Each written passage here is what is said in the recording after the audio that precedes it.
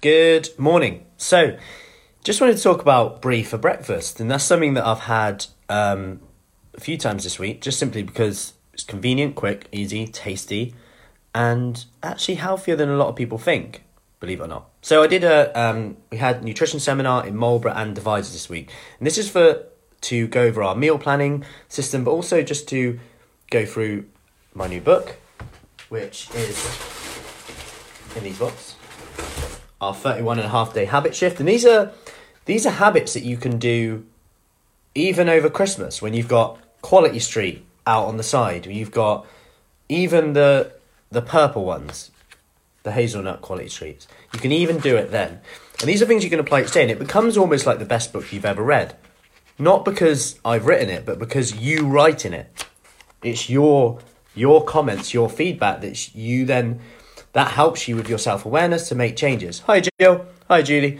So, one thing looking at this is, I talked about brie for breakfast because quite often, one, our good intentions are stolen, aka we maybe choose healthy choices when we can, but then we're frustrated we don't lose weight. And two, when we eat certain foods, we enjoy them, but then we just feel guilty, which is not what really you want. You know, when people say, I want to lose weight, I want to lose fat, I want to get into that dress, whatever it is, I want to get fitter. Really what we're saying is, I want to be happier, I want to make everyday tasks easier, I want to enjoy my life, social events, but I just want to feel better about myself. I want to have more energy. So what the kind of fine line is here is getting the balance between sacrificing everything so it actually makes you unhappy and beating yourself up, constant, I'm good, I'm bad, which is exhausting, and getting results but doing it in a way that might be slower but actually is doable long term. Because like I always say, a pound a week over 52 weeks, that's 52 pounds, that's huge. And when you think about it like that, it's doable, it's very doable. Because when I say would you want to lose 52 pounds, someone said yeah. I said, right, would you be happy with £1 a week? No. Okay, how long have you stuck to that diet you were doing before? Oh, about 3 weeks.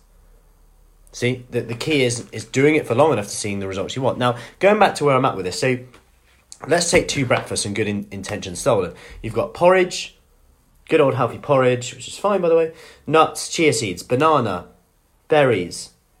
Let's say you've got that in a bowl. That could be 600 odd calories.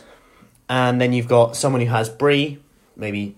So half a triangle of brie, those big triangles, half one of them, some celery, 2 cheesy biscuits, maybe some grapes, and that will be probably about 400 calories.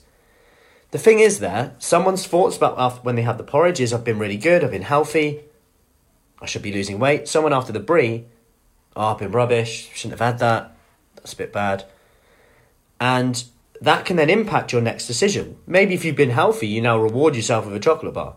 Maybe if you had brie, you beat yourself up and just, screw the whole day, start again Monday. And that cycle continues. And when you get the facts and you can separate your facts from your feelings, you can make a better choice. Because really, it's just a belief that cheese is maybe fattening, when actually the facts are the calories might not be too bad in that portion. And actually, it's just what we've been told. When you hear something time and time again, like breakfast is the most important meal of the day, you start to believe it without even questioning it. And if we can overcome them beliefs, and actually that might enable us to develop a better relationship with food. And I just think it's so powerful because that's liberating. That puts the power to you to make a better choice rather than go, I've been rubbish or I've been really good, why am I not losing weight? And that can become quite frustrating, more frustrating than anything really. So I just wanted to bring that up because I'm not saying have brie for breakfast, although it's fine if you want to have it. Like if you think about it, going back to our beliefs, go around Europe and see what they have for breakfast compared to what we have in the UK, and it's just quite different. You go to, one of the ladies in one of our sessions is from Poland, and she was like, they have meat for breakfast. You go to Italy, it was like cheese and meats, like similar with France. It's very interesting, and yet some stuff to us will be like, oh, you can't have that for breakfast. Beliefs, question them, don't believe everything you think. Hope that helps. Any questions, do let me know. And have a lovely day. Speak soon. Oh, forgot to say, December Kickstart program starts very soon. So, 30th of November onwards. And you can try it for free. So, if you know anyone who's interested in that, do let me know. It is for ladies over 40, Marlborough Advisors and Burbage. Speak soon. And if you do want a copy of my new book, by the way, let me know. Comment below. Speak soon.